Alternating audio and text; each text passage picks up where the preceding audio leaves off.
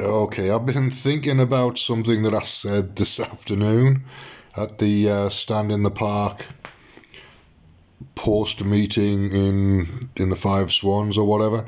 We were having a conversation about the virus inevitably, and the conversation went something like somebody said something like it's 70% similar genetically to a banana. So here's the thought. This is what I said this afternoon.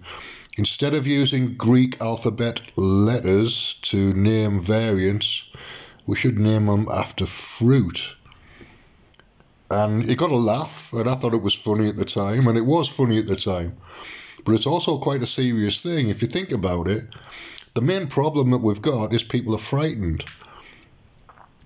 But how can you be frightened of an apricot variant, or a kiwi fruit variant, or a banana variant, or whatever? It takes the fear out of it. So that's kind of where I want to go with that. It wasn't a serious thing that I said, but it is a serious thing in a way. And I was thinking about it, and it's like, if you could take the fear away, then you just remove the problem completely, because the problem isn't the virus. The problem is the fear created by the virus. So that's how my thinking's going at the moment. And so I don't know what the next variant's likely to be. It's going to be a P or a Q or an R or an S or a T. So the peach variant. I can't think of any fruit starting with Q.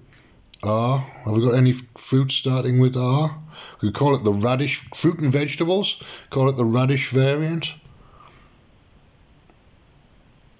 S. Off the top of my head, I can't think of anything starting with strawberry variant. So the next one will be the strawberry variant. What about T? T. See, I'm going to have to think about this now that I've got it in my head to name variants after fruit. I'm going to have to think about it. So,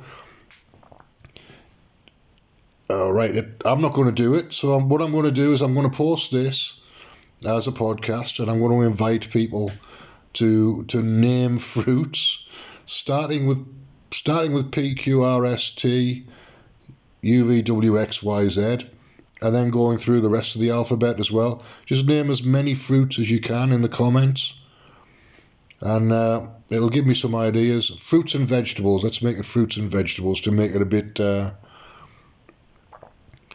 bit richer in variation. Yeah, so just put a few fruits and vegetables in the comments, so that I know the people are listening, and so that I know people are kind of going with this, take the fear out of the variant vibe that I've got going on. All right, thanks for listening, and I'll see you later.